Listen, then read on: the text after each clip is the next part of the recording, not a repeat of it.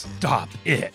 I can't believe it. Stop yourself. I was just thinking about you. Shut up. I heard about the 2023 Jazz Marathon and was immediately like, I have to tell her. You shut up. I thought the same thing. The marathon starts October 2nd, and like me, I know you dig the solid jazz and blues programming. Be quiet. Specialty shows, live performances, all to raise money for WTJU. I'm there. Literally stop talking. I read about that African piano jazz show and immediately said, he's gonna bust. Oh, zip your pie hole. When I heard they were doing a tribute to Rudy Van Gelder, I said, she's gonna freak off.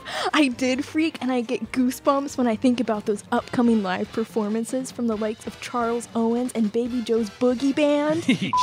I'm going to donate to WTJU.net during the Western Swing program for sure. Are you two talking about listening to the WTJU Jazz Marathon?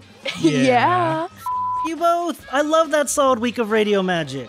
Stifle it, pull us too. Hey, gang. Have you heard about the Jazz Marathon? Starts October 2nd. Yeah, it's gonna be great.